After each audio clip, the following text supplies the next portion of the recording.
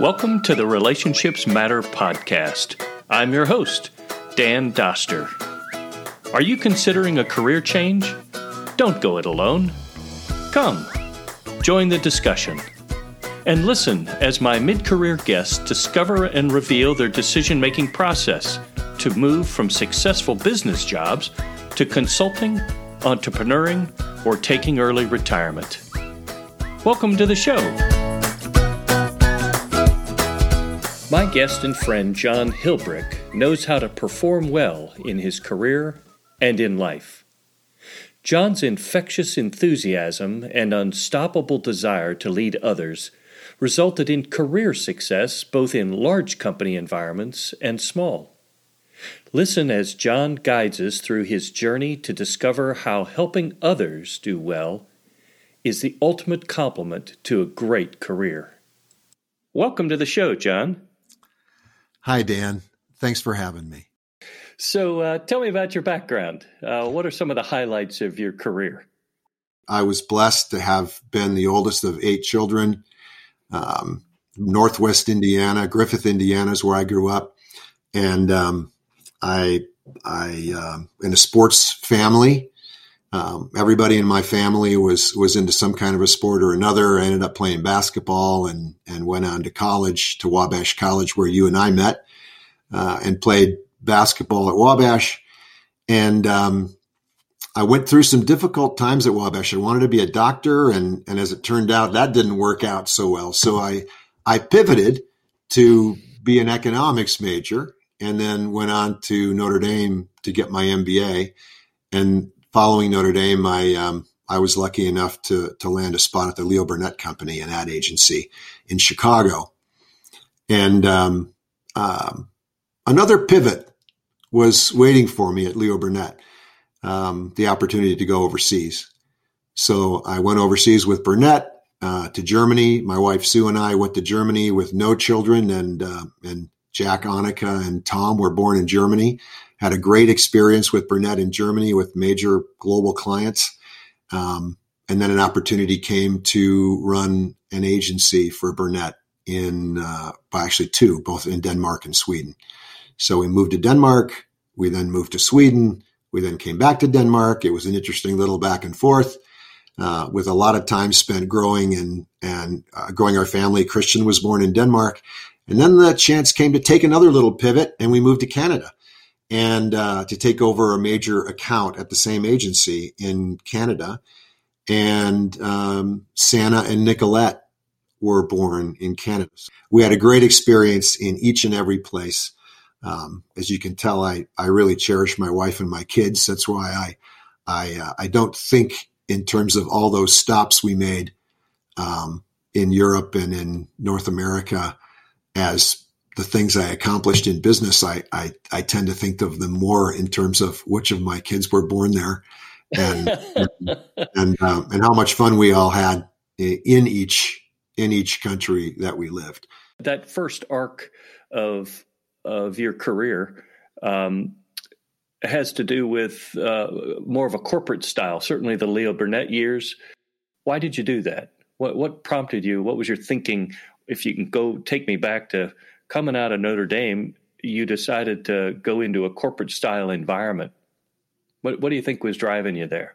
Well, I always had this entrepreneurial bend. I mean, I started a business in business school.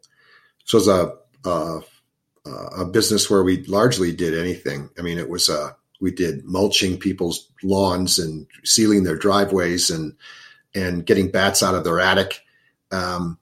And I absolutely loved the freedom of doing that. But you know what? It was the 80s. And in the 80s, you went into a corporate job. And I was excited to do that. I really didn't know a lot about business. I mean, I went and got an MBA, and I learned a lot at Notre Dame. But I was actually quite excited to get a real job in a big organization. And the Burnett job happened. And once I learned more about advertising, I thought, wow, this is cool. I'll do this a few years, and then I'll go off and I'll start my own thing. And you ended up staying at Leo for how many years? I stayed at Leo for 15 years. That 2 years I was gonna go in and start my own thing. I realized, but I think that's what happens to you when, when you're blessed and lucky and you work hard enough to be good. You keep getting opportunities, and that's the way the world works, right? You're good. They keep giving you more opportunities. They don't want you to leave. So I was going to leave the agency after 4 years, and they said, no, we need you. How about you go overseas? Okay. So I stayed. So bigger opportunities and more challenges, and a little, of course, more money, a little upward mobility, freedom to be your own boss. You were getting some of those attributes at Leo as you were moving along. I was in as you said, the big monolith kind of. The Chicago office was 2,500 people, but I was actually working. The German office was 350. The Danish office was 50. The Swedish office was 15. And I got to cut my teeth at a really young age running these smaller offices where I didn't have people kind of breathing down my neck. I kind of flourished once I came out of learning the business and running clients, I then kind of flourished and really enjoyed the part of inspiring the people to run the clients. So working through them. And that's then things really took off for me at that point. And when it came time to wind down the Leo Burnett, was that more their idea or yours? No, it was mine. I had such a good time in Germany, Denmark, Sweden, and Canada in those offices. I actually was being pulled back to the home office to run a big client. And there was turmoil at the top in the agency. And I had gotten down to the senior vice president level, and I was in the turmoil. Big, massive clients in a big corporate environment. It's not my sweet spot anymore. I don't get the freedom I want. So I went with a couple of smaller agencies to do that, to kind of flex that muscle and make it happen. You're exactly right.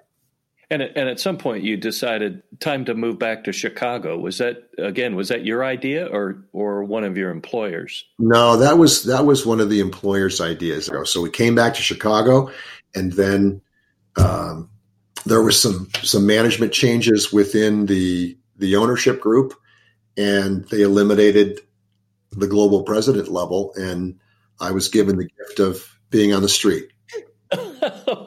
So that moment actually was, obviously it's a tough one, and a lot of people go through it. But boy, what an amazing gift, because I had now, the kid who wanted to go to work for Leo Burnett and work for 2 years and then start his own thing, had all this experience and essentially was given some runway to do just that. Tell me how you processed around that point of inflection where, as you've already said, it's kind of coming back to an original idea of I'd like to do something on my own, but kind of risky. You had 6 kids, and they had, and a mortgage to pay, and schools to be paid for. How did you think through the process of shifting gears from something you'd always known to, I think I'll try something different now? Tell me about that. You're taking me back and making me tremble, Dan, with all with everything I had on my back at the moment when it happened. What were you thinking, man? Well, you know what? Yeah, you and I both played basketball, and we were both pivots, right? That's what they used to call the centerman. And there's big pivots and there's small pivots, and you make a small pivot and maybe you can get a pass to a teammate. You get a bounce pass through a bunch of arms, or a slightly bigger pivot and you hit somebody with a chest pass and they can take a 3-pointer, or you make your own move and you take it to the basket to score. Sometimes you score, sometimes you don't. And if I think back to every moment when I made a pivot, when I was a kid, when I had some knee surgery and they told me I would never make play basketball again. I'd be lucky to play golf. It took 2 years for me to make it through and rehabilitate my knee. But I ended up playing basketball in high school, and I went on to play basketball in college. And so I spent a lot of time in the weight room, being frustrated that this was happening to me, but I decided that I was going to play. And so I wasn't taking no for an answer. And then, where you and I met at Wabash College, we decided to go to a small all-male institution for the exceptional man.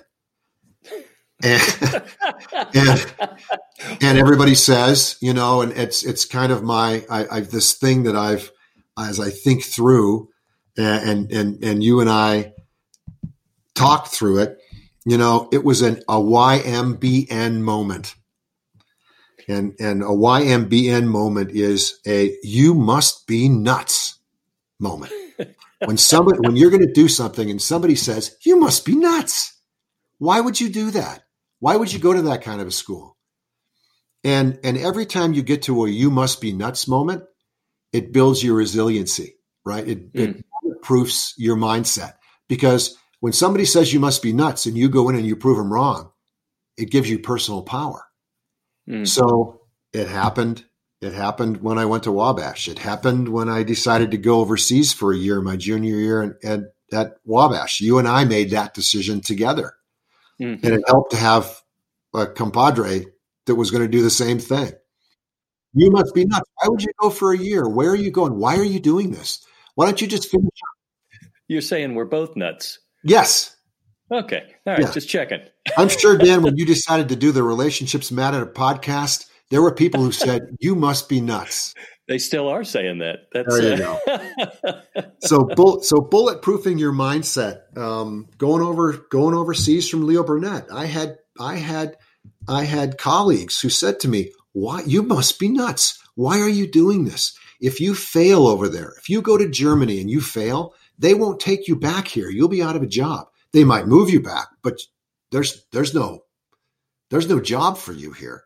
I didn't even consider that stuff because I had already been through some YMBN moments and I had the confidence in myself to make it happen. So I remember Sue and I having the conversation, and I said, honey, I appreciate you standing with me here because I'm burning the boats. I'm going to do this. I'm going to find a way to do this. I loved the agency business. So that part was easy. I wanted to try to find another business that I could acquire, that I could somehow do this again. And I got together with a business partner. We acquired a global branding firm. I was lucky enough that you were as crazy as I was and you could come along and work with me on this. And you were employee number one in the new group of ownership.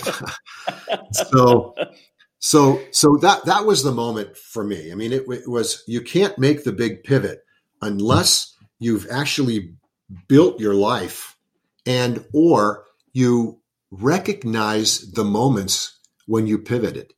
If you're 50 years old or 60 years old right now and it's time for a pivot, go back over your life and think about when you made these changes, what it did to you, what you had to do, the chance you had to take, the pushing you took, the YMBN moments that you had to endure. All of this stuff gives you power. And that's what allows you to make a pivot. Yeah, great reminder. I hear in your words perseverance, and I hear character building. And you didn't say it, but I think you would agree, a little bit of luck. Oh, yeah. And having people around you who, like your wife or other friends, other business colleagues who you can mutually encourage each other to create something where previously nothing was there, so that you're able to get up and face another day when it's hard. Right. That's very insightful, Dan. Well, I think I like what you said about looking back and finding that thread of truth that comes through your life, because against that you build confidence, self-confidence, self-awareness. You called it power, that carries you forward through a difficult time, because everybody eventually gets to it. Rare is it the person who knows immediately, goes through their whole career, retires, and says, well, that was a great life. Almost everybody gets to a spot where they go, oh, crap, I got to do something I didn't want to do here, or I didn't anticipate. Yeah, and it's super important now with the world changing the way it is. That what you just said, I agree. It never happens anymore. It just doesn't. And to be able to face down or stare down a really scary moment, which we've all experienced or folks will experience, with the confidence built from a life of actually, and you don't have to take big chances to build confidence. You just have to recognize the moments when you did it. It's a growth moment, right? There's a growth moment there. And if you go back over your life and you recognize them, it'll help you, give you the strength. And sometimes it's just the gumption to go out and to realize, wow, you know what? I want to do this now. I got to go learn something new. My latest pivot now is to move from the agency business, where I kind of was working on the business of the business. And I lost contact with what really fueled me, which was fueling others. Sometimes we get insights from those around us that can help guide us. So sometimes friends or business acquaintances, and maybe even your wife. Did Sue ever have any thoughts or insights that were helpful to help you uncover what was driving you? Sue, like right off the top, says, John helps people achieve more than they ever thought was possible. There we go. And I looked at her and I thought to myself, wow, how could that be so clear to you and it's so unclear to me? Wow. And so there was a moment there. That was actually a pivotal moment, a growth moment for me, where I actually went on a mission to kind of more uncover who I am and what I do and what fuels me and what is it about what I really loved in these different roles I've played over the course of my career. And that actually is what's led me to become a performance coach, which is where I'm at right now. Is your current activity, is it particular to an industry? No. Is it still agency related? No, not at all. As a matter of fact, I have some agency folks that I work with, but it's actually outside of that completely, which has been the most gratifying part of all this. It's not about a kind of job or coaching someone who's got an agency that might have trouble and I can help them fish it out of the trouble. Of course I can do that. But it's more about what's limiting people. What limits you? Where are you having trouble? How can you tear down barriers so that you can work together better with folks?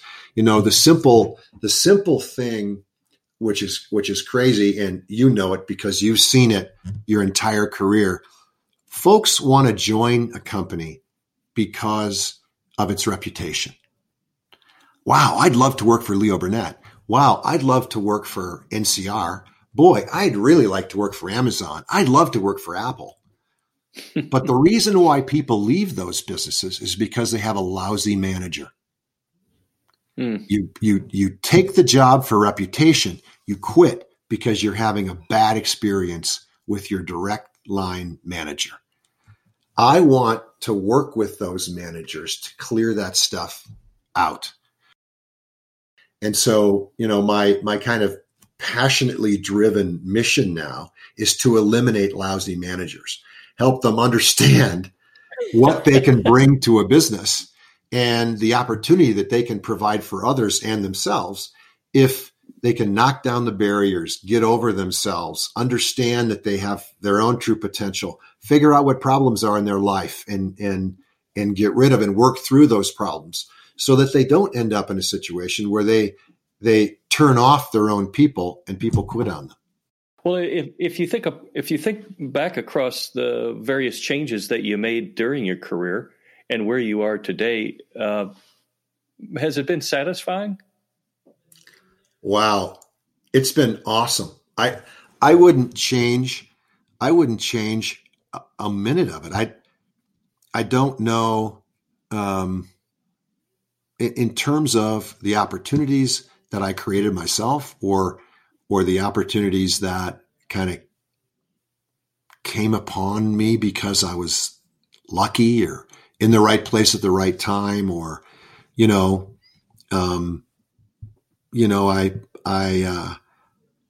I think of the moment when you and I worked together. You happened to be there. Like you were there. It was divine in some way. The same thing in that same business. The same thing happened with Fred Kendall. You interviewed Fred a couple of podcasts ago. Wow, Fred was there, and Fred took off over the Japanese office, and he and I sat together and we did a deal on a napkin. Like that happens because relationships matter, but it also happens because there are moments in time here where, we can't do this ourselves. The good Lord is looking down over us and saying, I'm going to help you here. And so, so many of those times, whether they were rough or glorious, I wouldn't change a one of them. Any regrets? No regrets. None. I don't have any regrets. I've been given a life that's amazing and a professional life that's amazing, kids that are amazing, a wife who's amazing, and many, many friends that have helped us through it. And if I was to look back, do I wish maybe there were some super, super lousy times that I could eliminate? Yes, I think so. However, they've created who I am. And so, getting through a super lousy time gives you a muscle that you flex and build that it can never be taken away. Any advice for others? Go back through your life and think about your growth moments. Think about those little things and absorb them, walk into them, meditate, go put yourself back in that place when you had to make that decision or that decision was made for you, and what you earned and learned from it, so that as you continue to need to pivot or as you continue to enforce some change in your life that's necessary, you have the confidence to do it. But if we're not prepared then and take action, we can't achieve anything. So build yourself up, build your own confidence, your own personal power so that you can do this. I think that would be what I would offer to folks. Thanks for joining us today. Thank you, Dan. I really appreciate you listening to my story. My thanks to John for sharing his insights. Helping others achieve more than they thought possible makes career freedom achievable, and certainly a worthy goal for all those willing to confidently reach for their best. This brings us to the end of the Relationships Matter podcast. I'm your host, Dan Doster. Thank you for listening. Feel free to reach out via email, dan.relationshipsmatter@gmail.com. And remember, as my dad always said, the fun is in the run.